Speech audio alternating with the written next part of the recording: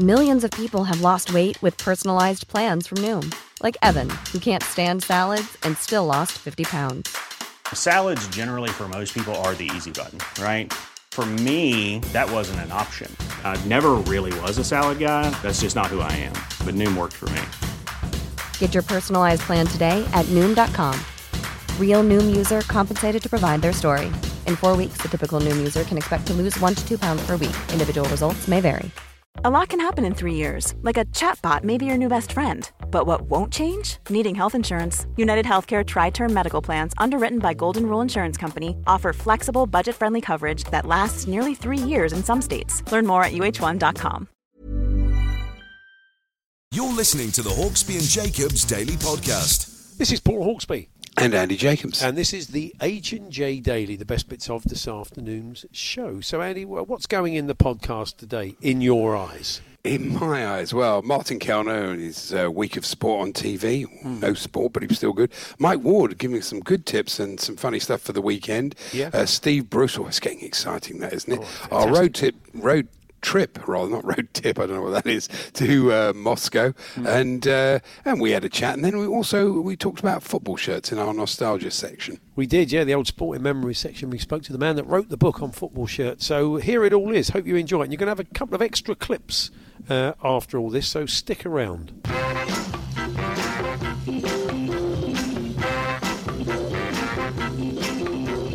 Good afternoon, everyone. Good afternoon, Andy.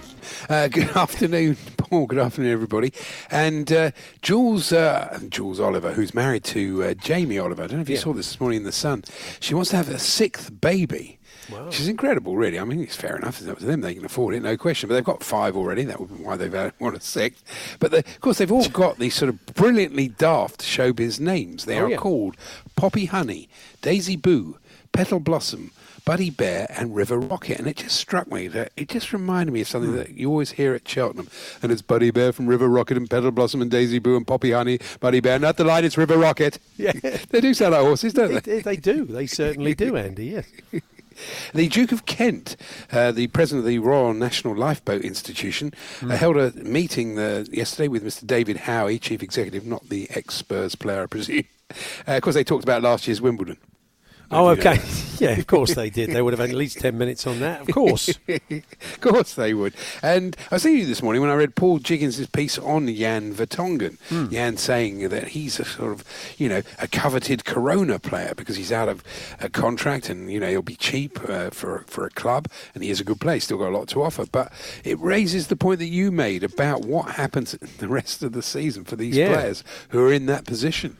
Well, if you are, Jan's a fairly wholehearted player, but, you would think at the back of his mind, if he's having to go for a little 50-50 for Spurs and the deal with Inter Milan is all tied up, for example, whether he's thinking, I don't know. I think we saw the end of that. We saw that a bit with Christian Eriksen towards the end, didn't we? Not sure about that little 50-50 or even that little 70-30 going my way. Not sure about that. So there is a danger. There could be a few players in that situation if they start playing and they know they're going to be moving on elsewhere once their contracts are up. But it's an interesting way of looking at it. These players that, as a free transfer, a player like him would always have a worth, but now with money being a whole lot tighter, there's going to be probably more clubs after him than there were before. Very true. And I last night I watched we'll talk about this with Mike. I watched a bit of the Big Night In. Because it was very worthy that they raised a lot of money. Not quite as much as Captain Tom, you may have noticed there. Oh, okay.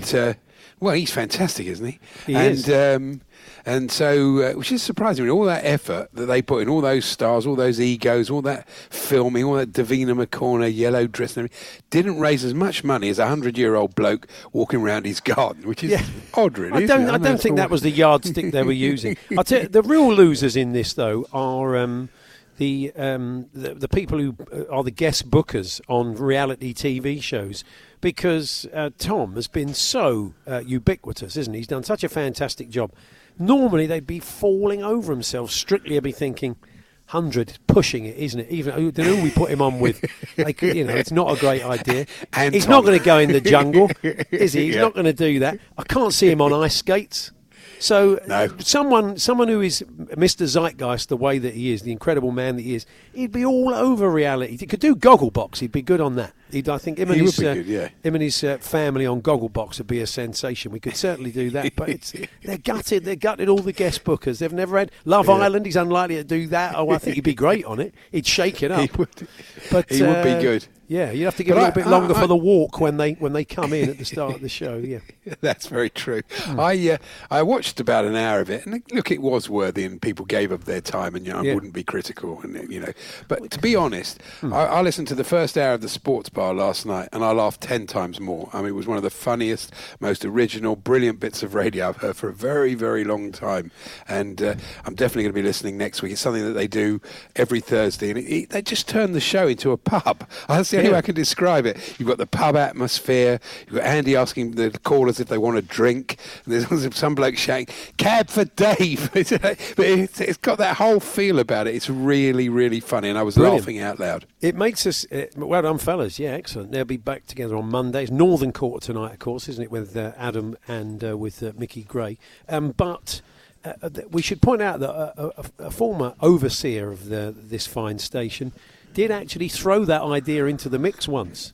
That's very He true. did say it's the Sports Bar, so why don't we basically have a pub atmos over the full mocked 3 him. hours? It was poo-poo because it might be a touch. We're over 3 hours on a straight up and down night when there's been European games, and you've got to do that. But It's true. It clearly works every week brilliantly for an hour by the fellas. Excellent. Yeah, it works in this thing. And can I thank my friend Ray Rinkoff from Rinkoff's Bakery? So kind. And he sent over a care package of challah bread, Danish pastries. John Hollebread? John Hollebread, the old Spurs keeper. Goalkeeper. Fantastic from the six. That's brilliant. Pretty, he'll like that 'cause Understudy he's a to Bill Spurs fan. Brown.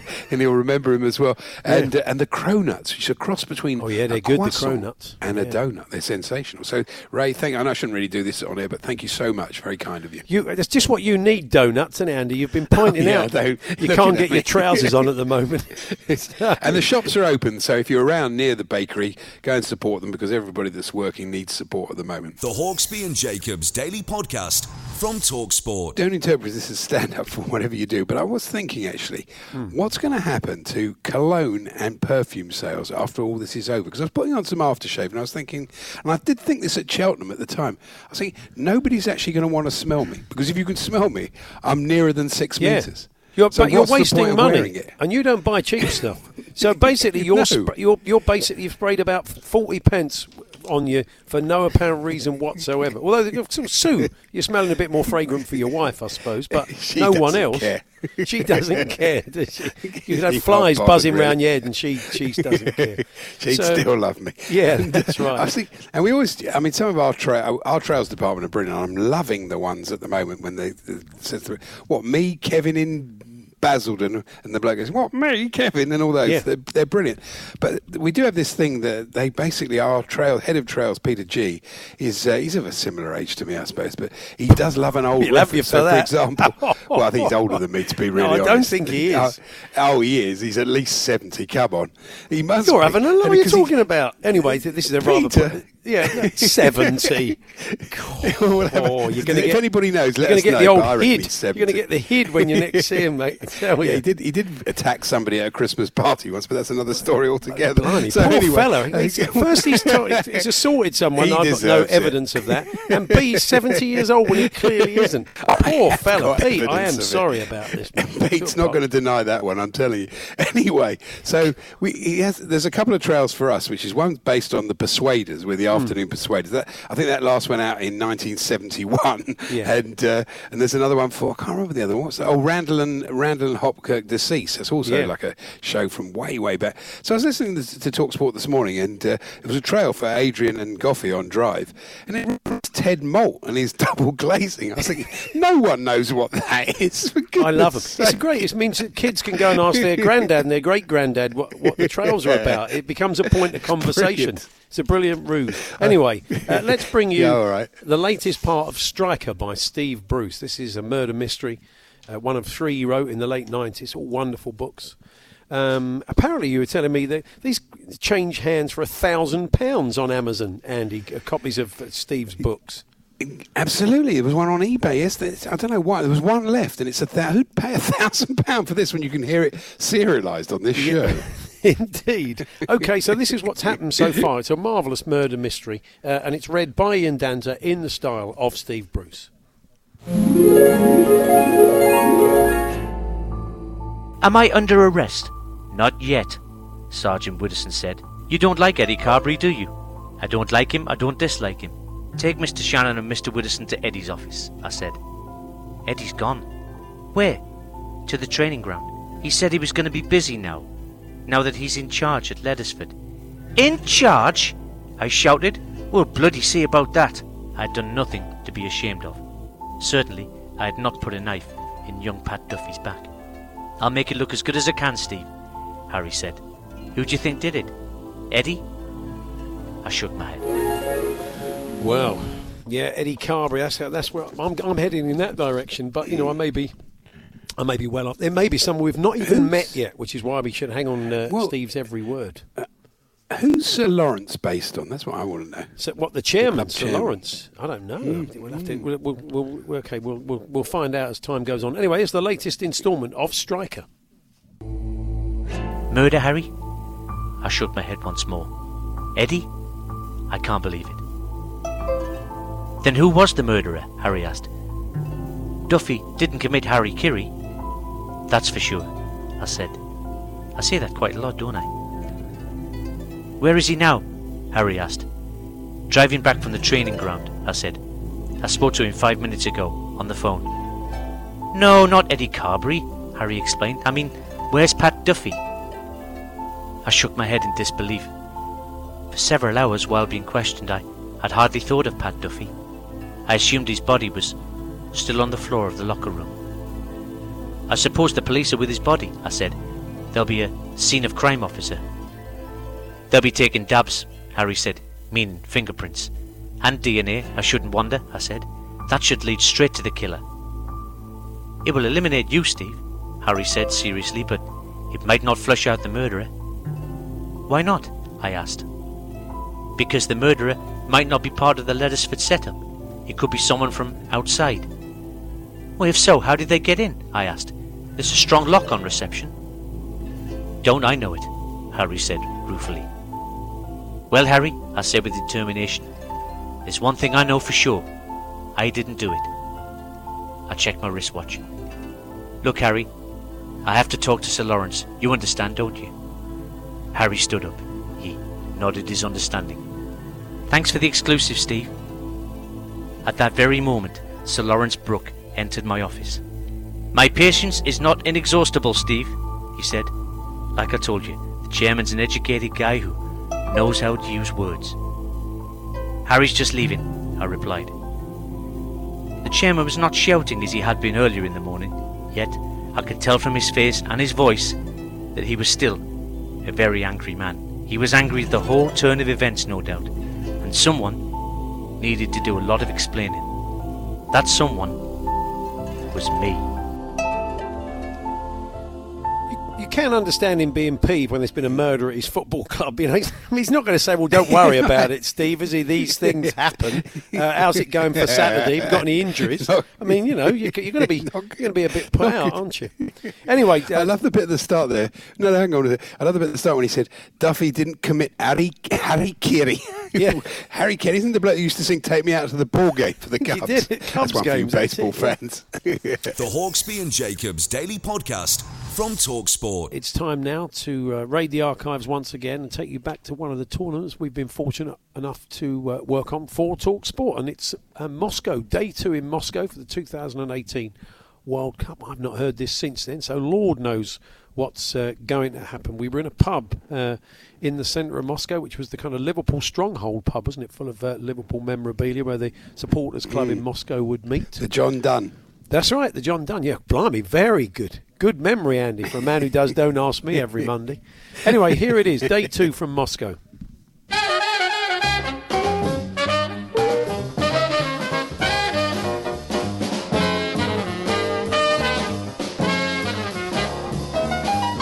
Good afternoon, everyone. Well, for us, good morning to you at home. Good morning, Andy. Good morning, Paul. Good afternoon, whatever it is. A beautiful afternoon stroke morning here in Moscow. It certainly is. The sun is shining. The shorts are on. Well, myself and the producer have gone for it. Yes. Chris, our technical operator, he's sporting a jean, as is Mr. Jacobs. And you Well, often say your legs are your best feature. They are, I'm surprised you're not keen to get them out and jump to Moscow. I like it to be of a certain temperature before I break open the shorts. I keep them in a special case. Have you got any varicose veins yet? No, not at all. No. Really? Okay. I think I'm holding up well. We walked 21,000. I'm waiting to see him because I was hoping there might be a map of the metro on the back of your legs.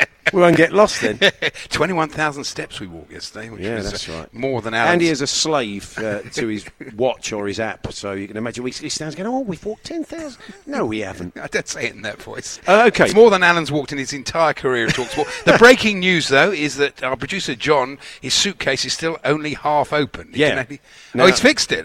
What a shame. Because he did ask senior broadcast engineer Chris to fix it for him, which is a bit of a waste. Which is not part of his talents. remit, and if the union got hold of that, there'd be hell to pay. But yeah, our producer, I mean, it's actually quite an interesting way of packing. His suitcase had only basically could get his hand into it. The zips were caught.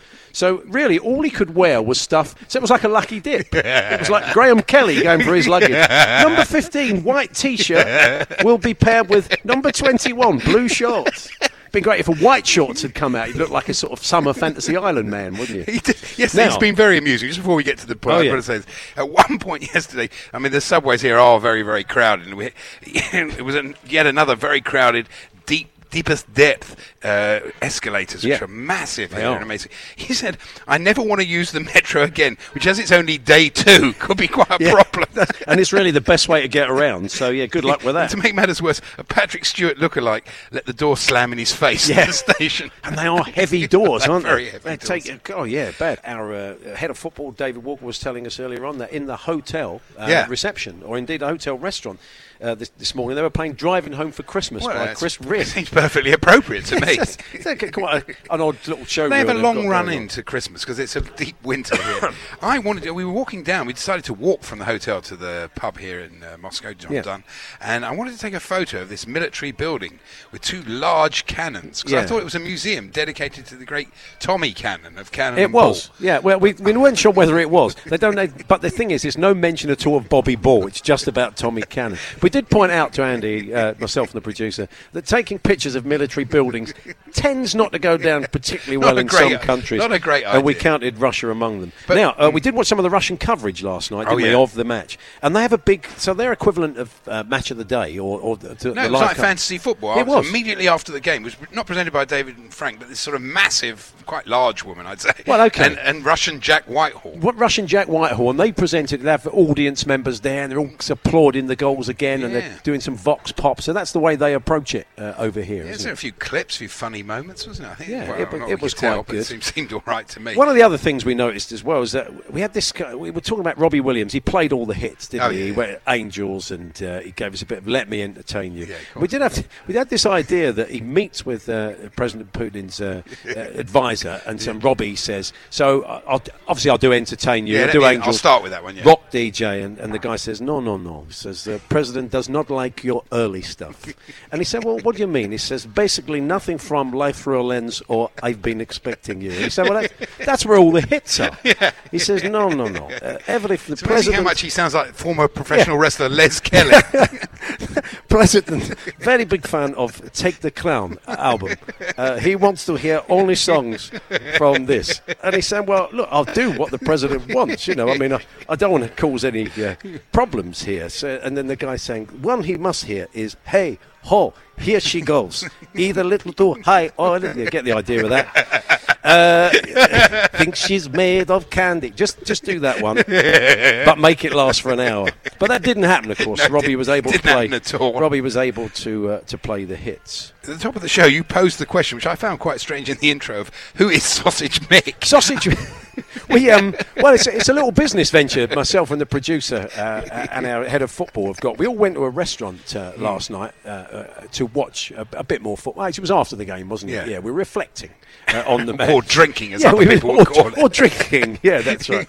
Reflected out of our... No, we didn't. We were very sensible. Yes. So we were reflecting. I outlasted you at the bar. That's never happened. That's right, yeah. Mate, You didn't get another drink, though. You just took longer to drink it. That's true, yeah. Doesn't turn you into Alan Brazil or Mike Parry overnight, I think you'll find. Exactly. So anyway, and there was a thing on offer, which was sausage mix, wasn't it? Yeah. It was the mashed potato, the red cabbage, and the holy trinity of sausages.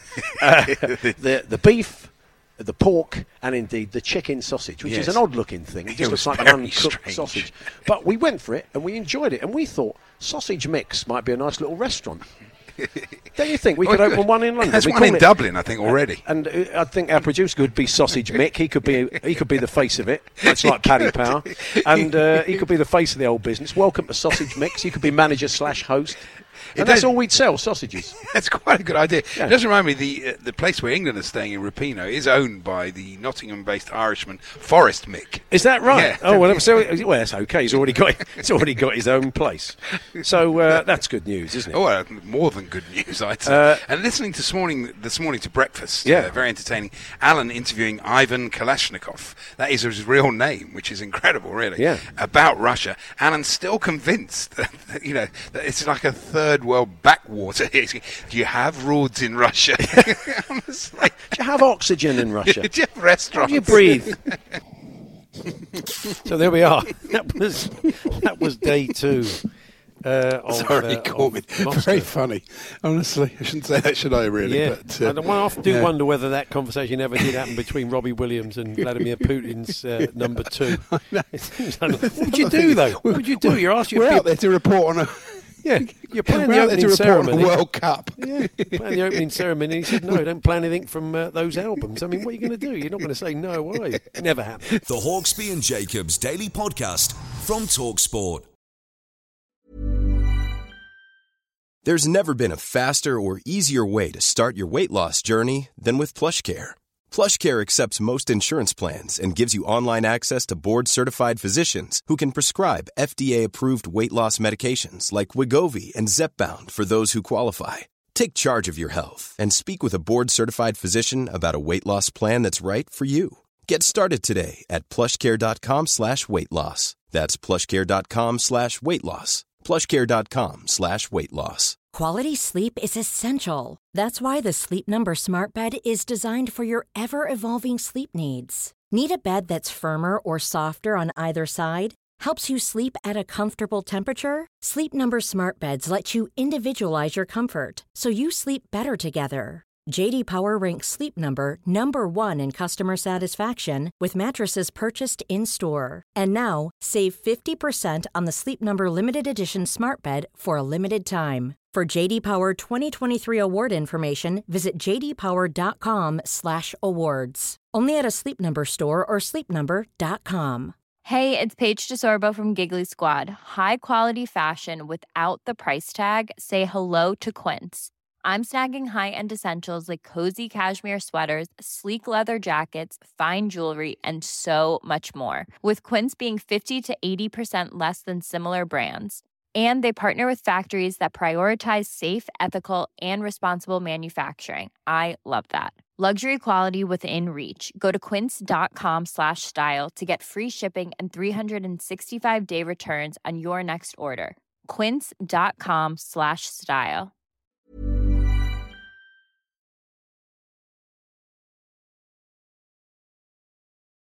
The Hawksbee and Jacobs Daily Podcast from TalkSport. As it would have been Football Shirt Friday today with the Bobby Moore Fund, which has sadly been postponed, we are going to wallow in a bit of nostalgia now and talk football shirts for the next half hour. You've been sending him some great stories, and we'll bring the best of those over the next half hour. But we thought we should kick off, really. Motty will join us later, but we should kick off with the man that wrote the book on the subject, the football shirts book, The Connoisseur's Guide. Neil Hurd joins us. Good afternoon, Neil. Good afternoon, guys. You okay? Yeah, we're good, thank you. Yeah, I suppose we should kick off with a fundamental question. What is it about the football shirt? Well, I mean, as I say, we're getting loads and loads of stories. It plays such an important part in people's lives. I mean, it's just a bit of fabric, isn't it, if you want to be a Philistine? You know what? It's a question that keeps getting asked, and for me, it's interesting how it's kind of gone from maybe something which was seen as semi-nerdy, 20, 30 years ago. I was in a book called Men and Their Collections with a bunch of my shirts I collected at the time, and the page over had a guy who collected sick bags. And it was kind of just seen as something weird and nerdy, and I think shirts have kind of like, they always had been, they'd always seeped into our subconscious and even into our conscious, across the globe of how we love these shirts. But it's just interesting how it's sort of exploded. It's got bigger and bigger, and everybody's kind of tapping into it now. It's interesting, though. I'm looking at a book, a different book to yours, but also an interesting book by John Devlin. You're probably aware of it. And it traces international kits from 74 right through to, I think, when he did the book, which must have been about, let me have a look, 2018. And it is interesting how the design of the kit has evolved to the point, actually, where you look back at the old kits, and it's easy to do this, isn't it? But they're simpler and almost better in a way. They got a bit busy, didn't they? And certainly... And then they got a bit wide as well in the 90s. But they certainly changed over the years, didn't they? Yeah, I mean, it's a massive curve. I mean, really kind of like from 1890, or the early days of sort of like the football, league, basically, right the way up to maybe like the 1970s. They stayed the same, It sort of started to have badges put on them. And that was kind of, little few tweaks like that. And then logo sort of came on in the late 60s, early 70s. And then you saw that explosion, which opened up the whole new thing that we see today, But personally, I think it's definitely just down to taste. Personally, I love when I see like an old simple, say like England 66 or the Chelsea teams kits from that era or whatever, I love the simplicity of them, the cotton and just the badge. But at the same time, I really appreciate not every one of the 90s. I didn't like it when they went particularly wide, like you mentioned, but some of those sort of shirts, like the Bruised Banana, the Arsenal shirt, that kind of thing, the Holland 88, the Germany 90 or 88. When it went bolder, I also appreciate that. But yeah, in amongst it, there was certainly some horrors, I guess. But that's the thing, that kind of shirt at the moment are the shirts that everybody loves. Maybe there was a book maybe 10 years ago called The Worst Kits of All Time, which featured all those 90s shirts. Whereas now, you probably put them in, everybody would have their own opinion, but you put them in the book probably as like the best kits of all time. So it's subjective, isn't it? Mm. It's something you touch on in your book, actually, and you just talked about the 66 shirt. Sometimes does a shirt become iconic because of what's achieved in it? I mean, we think of Mexico 70 for Brazil. That's a great iconic shirt that people buy still from Toffs and elsewhere. England 66. There's not much to them as shirts, really, but it was what was done in them that makes them so iconic. Yeah, I mean, I think especially sort of World Cup shirts are kind of like the world currency, as in terms of like a universal language. I think if you go across the globe, it's the World Cup shirts which really touch everybody. Whereas that you could go into a bar in Buenos Aires, you could go into a bar in Stepney, etc., right across the globe. And you mention World Cup shirts, and everybody gets it. Whereas sometimes, maybe lately now with the beaming of every game all around the world, this has changed. But up to like recently, it would have been the shirts that all of us sat down and saw, every 4 years. And they left a particular mark, I think, which is interesting, that everybody sort of connected with them, even if it was European Championships later on. But, things like that Denmark shirt with the Danish Denmark side, everybody sort of loved that shirt and can remember that shirt. And you can talk to anybody anywhere around the world and then mention that shirt as much as they sort of mention the game, So, yeah, it is amazing the reach of them, It is, and you mentioned you're right, because now we are more used to it, but the foreign shirts had a kind of exotic feel. Paul mentioned the River Plate shirt with the sash, there's the Boca shirt with the big wide hoop around it. There has something about them, don't there, these shirts that are different to ours, that have that appeal. Yeah, I think that's a really good, interesting point. And for me, which was part of the romance, even in my collection, I've maybe got like 400 shirts now, and I'm not kind of like somebody who does a tick list. I have my own little thing that I like with the shirts. It's interesting. I can't remember what you said, actually. Well, I've gone off on a tangent and lost where I was. The South American kits being different. The romance of them was where I totally got it. I had a massive, like 90% of my collection would be foreign shirts, and I like that fact that you didn't know who the sponsor was and you didn't know what it meant. And since when I've sort of found out, especially from doing the book, when I found out like that amazing sort of graphic logo on an Anderlecht shirt, you guys would probably all think of straight away. And I realised then it was just a Belgian bank, you know, and lots of things, you know, those big, massive, huge logos that the French teams had, like Saint-Étienne in the 70s and 80s, which we didn't have. And as you touched upon, you know, the sort of River and Boca shirts, the whole thing about them just had that mystique, didn't it? But I speak to a lot of the sort of foreigners, for want of a better word, you know, across the world, and I speak to lots of Brazilians particularly, and they love our shirts for being really different, you know? Wow. So it worked both ways. That our own shirts that we sort of took for granted, they saw as really exotic and really kind of British. So it worked right the way around the globe. But yeah, I do miss that a bit, actually, the sort of romantic part of it. I like it when a football shirt is an iconic football shirt is sort of picked up by a club, because I think it might have some kind of mythical power to make them play like that. I watched an old big match last week, Newcastle in Brazil kit, basically. Palace wore Brazil. They had the Brazil kit as an away kit. Yeah, a picture in your book, I think, of Stockport in the early 80s that wore an Argentina shirt. So, I mean, now and again you think, well, look, if we wear that, we'll be as good as them. Yeah, I think that's definitely true. And as you said, I always remember Palace particularly coming out in that Brazilian, you know, get-up. And like you said, it's almost like they're thinking it's going to wish that power upon them. But I think Real Madrid also had quite a lot of an impact on, like, all-white shirts across the eras, you know, maybe even from the 50s on, you know. So there's definitely something in it. And I think the thing I think is so powerful about them, as you sort of started saying, is just imagining that sort of yellow jersey and the green collar, in whichever sort of version you want to see it, like the purists of the 70s and the round collar, or sort of a more gory sort of era when they had the big sort of CBF logo going through the shirt on the Brazil thing. You know, especially now in this time when we're all sort of locked in a bit, it can send a shiver down your spine just thinking of it. For me, maybe, and maybe I'm a nerd, but, you know, just that whole thing of just seeing Brazil come onto a pitch, or if you see Brazil come on against Argentina and you see their stripes and their green and yellow, it just sort of, I don't know, it just goes straight to the core of what football's about for me, you know, the romance and everything we love about it. Finally, I'm going to just say... I was going to say, Andy, just a bit of revisionism. We said we'd mention this, sorry, Andy, on the Brown Coventry kit, the one, if you say kits, everybody, it's like basically if you play Smoke on the Water in a guitar shop, it should be a fine. Maybe there should be a fine for bringing this one up.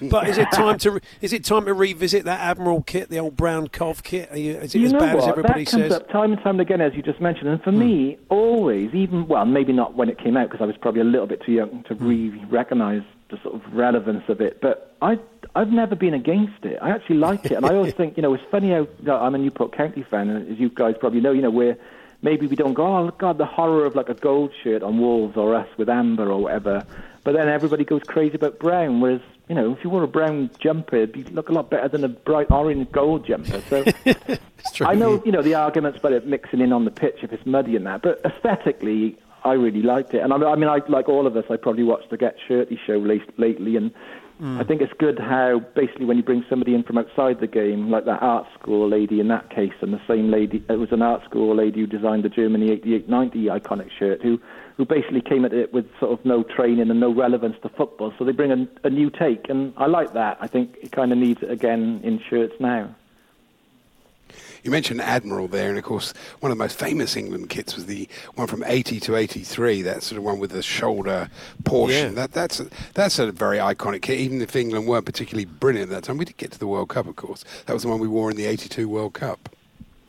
Yeah, I mean, I think that's an interesting one. I mean, I'm not English, as you know, but I mean, if you talk to, at the time, again, and especially you guys maybe even remember better than me, you know, it was kind of frowned upon a little bit. It was a bit of a hoo-ha, wasn't there, about bringing the sort of Union Jack colours onto it. But if you went to any England game now and sort of scanned around into the crowd, which hopefully we all can look forward to next year, you know, after this sort of being in the desert away from football, you know, it's going to look so great. But I bet you any money that will probably be the number one replica kit being worn outside of the current kit. You know, that kit is so popular and left such a mark that I think it's probably the most popular England jersey, probably. Yeah. Well, I see, Neil, that the book is still available on Amazon and other places besides, so it's still going strong. Yeah, it just keeps growing, honestly. The whole thing keeps growing and the book just keeps growing with it, so long may it continue. Brilliant. Okay, well, we do recommend it. It's great fun. Good to talk to you. Appreciate you coming on today. Cheers, guys. Thanks for saving me from another domestic task in the garden. It's a pleasure. Thank you. Neil Hurd's book, The Football Shirts book, so it's available. You can find it on Amazon and elsewhere. It's a great book. We mentioned the Cov Brown kit.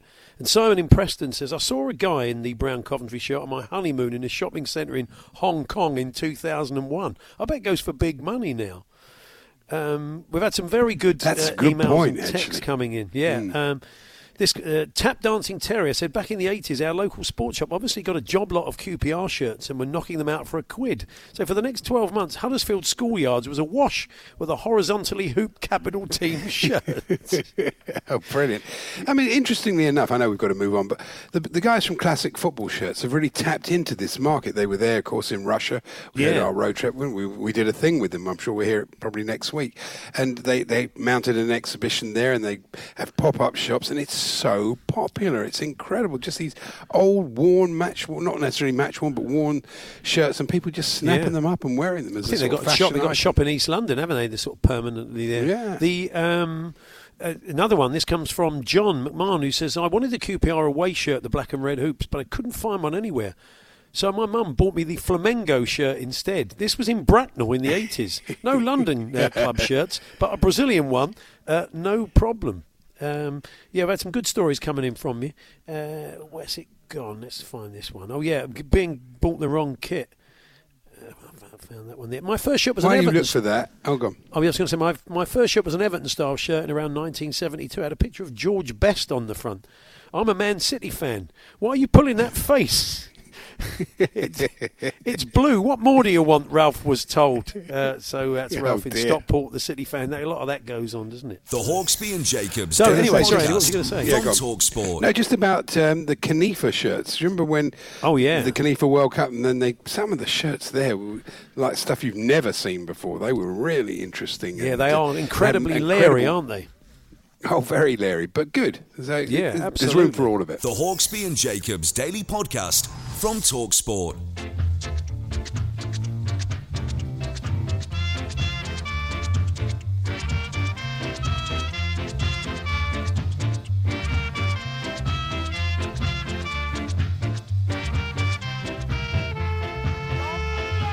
Let's find out whether a morning mainlining Domestos has made any difference to the performance of Martin Kellner, squad number 9, of course, with the weakest ball on TV. You tried it yet? Don't try it. Don't try it. You don't listen to what the president says. No, that would be my advice. Definitely don't try it. I tried it. I went clean round the bend. Hey, hey, thank you. I'm here all night. I'm here. Well, you are actually here all night. You are. Yeah, I am actually. Yes. So, what have you liked this week, Martin? Well, there's only one place to start, really, and that's The Last Dance, which is, it's this week's Tiger King. It's Netflix's big thing. No tigers in it, but it has got bulls in it. And when I say that, I'm talking about the Chicago Bulls, of course, who'd won. They won 5 championships in the 90s, and it sort of focuses on them going into the 1997-98 NBA season. So in the previous 7 years, they won 5 championships, but I thought it was quite I've only watched one episode of it, and as always with Netflix things, it goes on way too long. I think there's about 7 episodes of this. I think it's 10, actually. I think it's 10. They're going to release 2 a week for the next 5 weeks on Netflix. Right. Well, I watched one. Brilliant. Excellent programme. Well worth watching. Even if you're not a basketball fan, which I'm not particularly, it's an object lesson in that point in any successful club's history where they have to dismantle a successful team, if you like, because they've all got too old, etc., or for whatever reason, the team needs to be rebuilt. And a lot of these Netflix and Amazon Prime documentaries where they promise you they had unprecedented access, they could film where they wanted, etc., etc. They're always very carefully manicured, I think. Like the Messi one, there's nothing in there that that paints little Messi as anything less than ready for sainthood. And then you've got, do you know what I mean? The City one that was on Amazon Prime, and the one about the All Blacks, etc., etc. They're usually called All. But have you seen? Have you seen the test, though, Martin? Now, I've been banging on about this, so I won't go over about it. But there you do see things that it's not manicured. I mean, during the Leach-Stokes partnership, there's a moment when, if you remember, Nathan Lyon got him out, Stokes, but they'd wasted a review. And Justin Langer, the coach, knows what's gone on. And he goes absolutely mad. He kicks the bin over. And he's quite a mild-mannered sort of bloke, and he just completely and utterly loses it. And that was allowed to be seen. So I think sometimes, I think that's what... Yeah, that's what determines whether they're good or not. The thing in that, you realise the fame of Michael Jordan and how huge he was. And when he goes to Paris, sometimes reporters do ask, this bloke says to him, Michael, what do you think of the Eiffel Tower?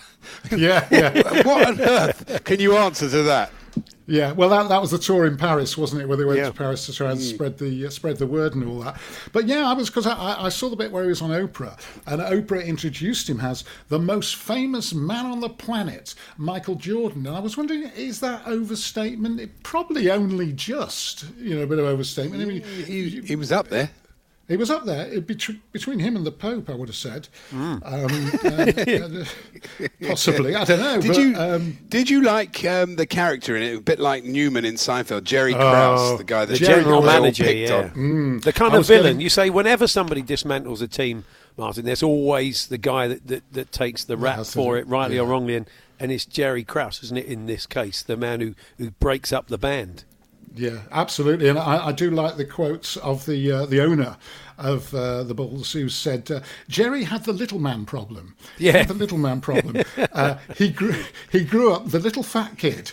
And I thought, well, he'd be pleased to hear that. He grew up a little fat kid who affects the rest of his life. He also, now this was an interesting parallel I'm going to draw here, ladies and gentlemen, because because I watched before we get back into Jerry Krause, I did watch the Damned United, which was on TV again. I've seen it a couple of times. I think it's a great movie. Nothing like the book. The book is way darker. It's almost like a romp.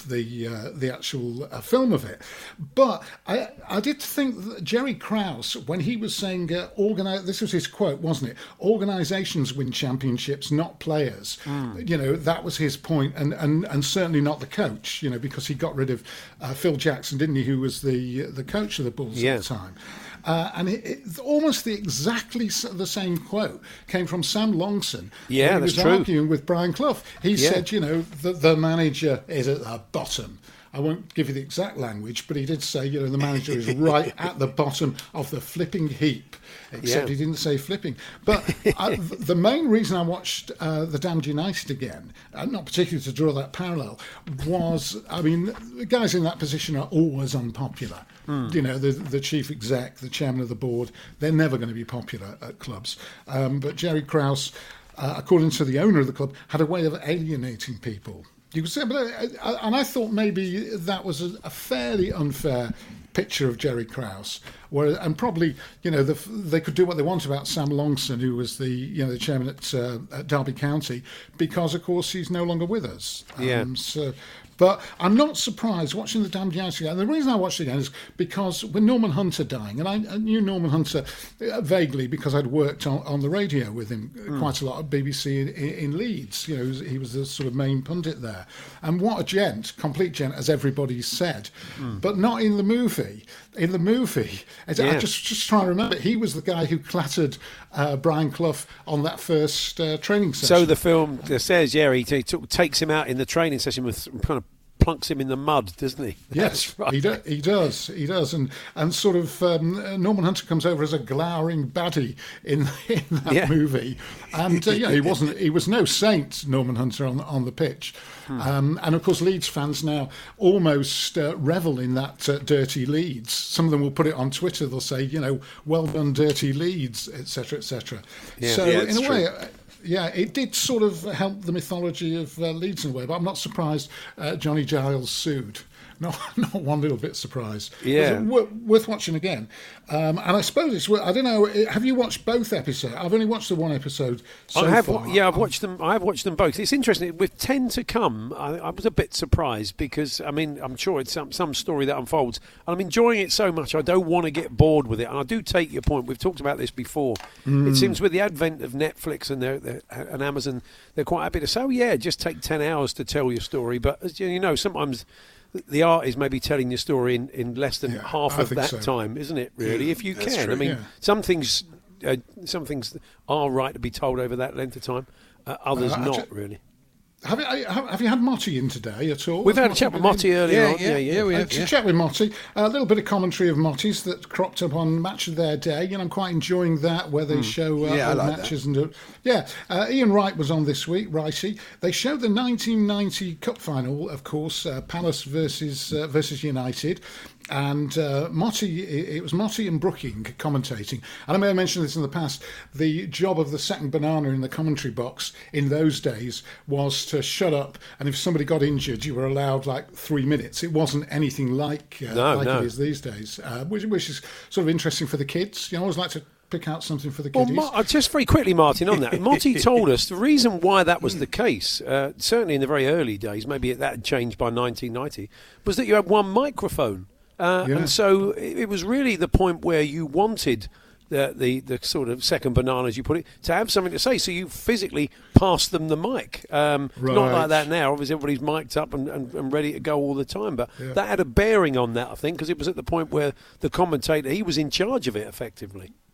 Anyway, just to tell you how football and footballers has changed over the years. In his commentary, he said, Steve Coppell there, he's got a degree in geography from the University of Liverpool, as though having a geography degree and, being able... But that wasn't so bad, because then he said, Gary O'Reilly, he's well qualified as well. He's got 2 A-levels. And I thought, when it was remarkable in those days if a footballer had an A-level. I'll just tell you about Steve Coppell. He was making notes, and that's why Motti, you saw him making notes, and Motti was saying, well, there's a footballer who can read and write. Yeah. And he's making notes. He's got a degree. He would have been prof in the dressing room, as often was the case if you had a degree. Very much so, yeah. The Hawksbee and Jacobs Daily Podcast from TalkSport. Time then to take a look at what's worth watching on the box over the weekend. And Mike Ward joins us, as always, from the Star. Good afternoon, Mike. Hi, guys. Big night in last night. I sort of dipped in and out a couple of times. Yeah. But you enjoyed it, Mike. I feel like I need to issue a formal apology for being really, really negative and grumpy about this programme yesterday, because I stopped watching it. And, sometimes you watch these things and you sort of smugly think, yeah, I was right, it's terrible. But I was watching it, I think, no, it just they seemed to get an awful lot of it right. It wasn't perfect by any means, and it was technically challenging for all the reasons we expected, but I just thought they pitched it right. I thought the mood was good. I thought some of the Strictly bit, for example, where they had people dancing in their living rooms, and they stitched it all together. So from an editing point of view alone, that was good. I thought Steve Coogan and Rob Brydon were great. And I just thought the overall effect of it was very upbeat and very positive, and everybody came out of it, well. Excellent. Do you know how many people have you seen? How many people watched it yet, Mike? Was it huge? I haven't checked actually. I know they raised 27 million, which is quite extraordinary, and I think the government are going to match that, which is tremendous. And ultimately that's what it's all about. And but I think it just came across really well, and I think everybody emerged from it in a very positive light. So that's great. Okay. Okay, good. I won't disagree with you. I won't disagree with you, even though I disagree with you. No, go on. Am I being too nice now? No.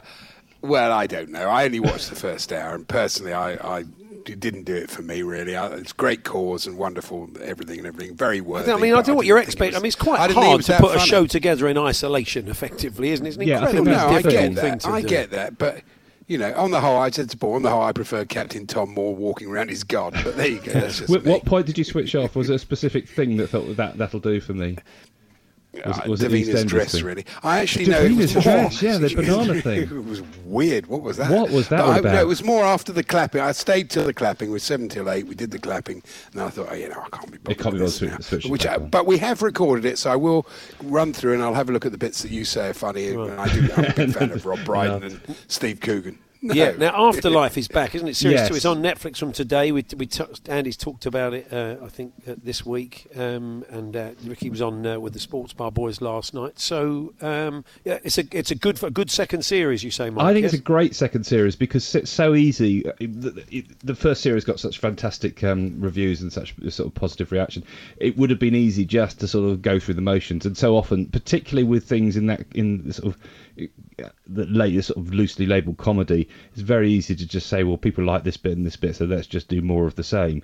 And obviously it was more of the same to a degree, but it felt as if because the character that he plays, this bereaved guy Tony, is is a sort of complex character because he's obviously deeply depressed, angry with the world, and he has a world weariness, but he's moving on, and it reflects the fact that people do try and rebuild their lives in bereavement, and it's done it in a way that keeps the humour, but it felt like we're watching a proper story evolving. Okay. So I agree totally with you on that. Yeah. So that's available from today on Netflix. It's interesting. It seems if you market a show right at the moment, because you would think this is a bad time in some ways to launch a new TV show. People are getting very nostalgic. They're watching lots of old stuff. Yeah. But if you look at the way that Quiz was marketed, about Who Wants to Be a Millionaire, the three-parter, that got more than 10 million people watching it, which I would guess is more than it probably would have got generally. Friday Night Dinner has been a real winner. I mean, Channel 4 have marketed that very well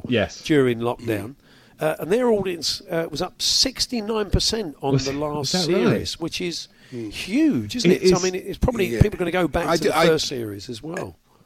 Again, though, I agree with Mike. I thought your view on this was right. I'm a fan of the show, and I'm a big fan of Tom Rosenthal. But I thought the last series was just, sometimes when it's just going on the turn. So I thought maybe make that the last series because I did think it was it had a sameness about it. Yeah, it does because it's a very limited sort of setup anyway, isn't it? It is the traditional family Friday night dinner. The two guys turn up, the next door neighbour does something weird, etc., etc.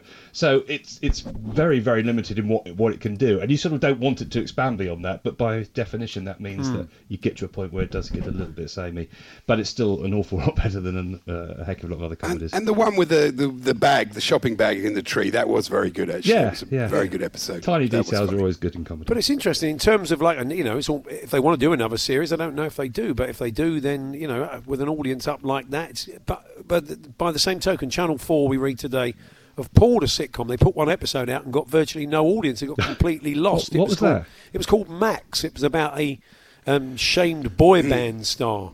And they're going to put it out again, but maybe they just realise that it all comes down to the way these things are marketed. It's probably quite hard for a new sitcom to take hold at the moment, or it's quite difficult. And also, content-wise, it can be tiny. You can put something out innocently, and then there's something in it. You just sort of think, oh no, that line or that little plot twist really jars in the current climate, and all of a sudden everything else feels wrong. So tonight, oh, sorry, Andy. I was just going to say, the new one sitcom that has got slightly lost is the one with David Schwimmer, and it's about GCHQ, and it's really, really funny. I can't remember the name.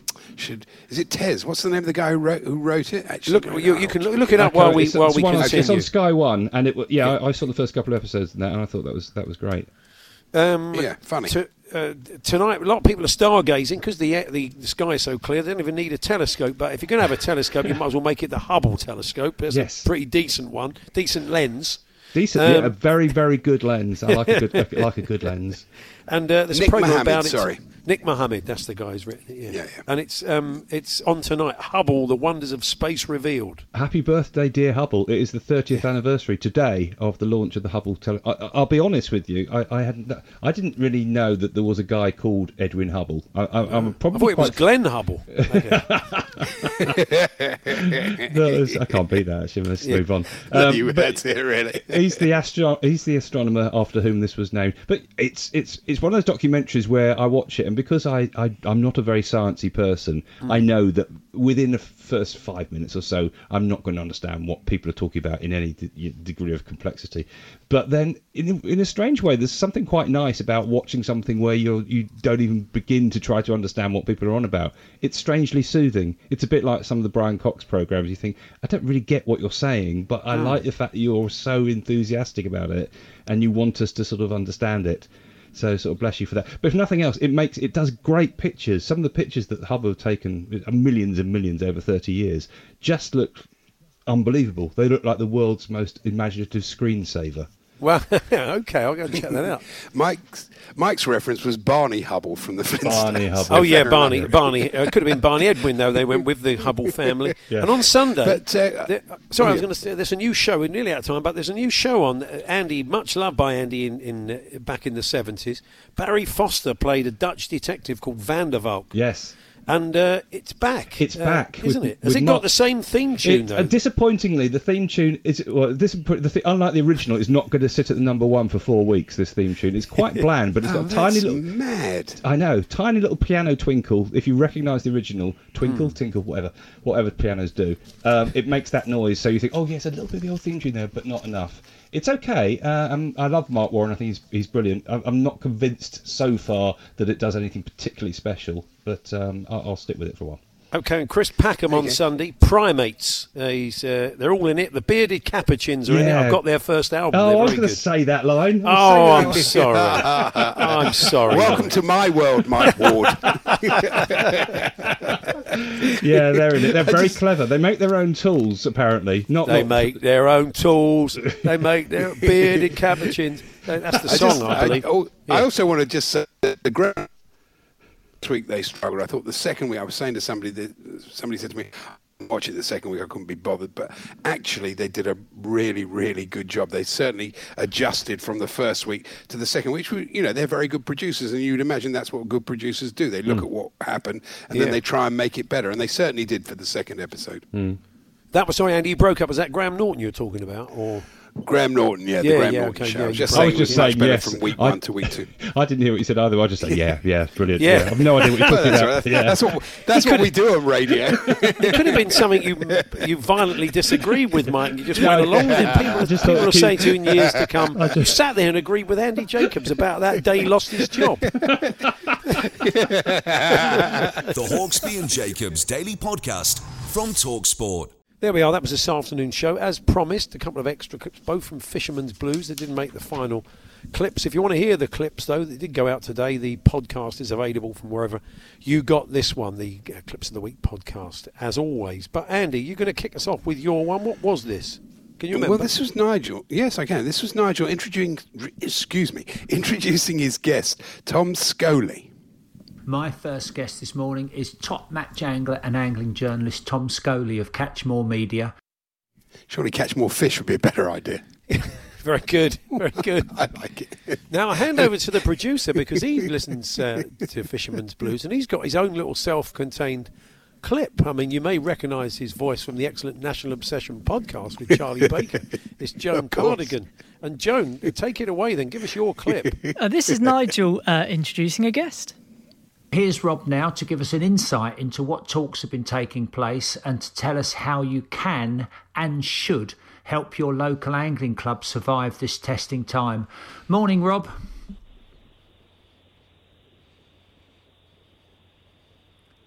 You there, Rob? Yeah, no, I'm here. Why don't you say anything then? I like that. Our producer is very much like Andy of the kind of brutal skull. Of course he is. Dear me. Okay, well, 2 that's Ps us. and all that. Indeed. We will catch up with you on Monday. Stay safe, enjoy the sunshine responsibly, and have a fine weekend, and see you from 1. You've been listening to the Hawksbee and Jacobs Daily Podcast. Hear the guys every weekday between 1 and 4 p.m. on TalkSport.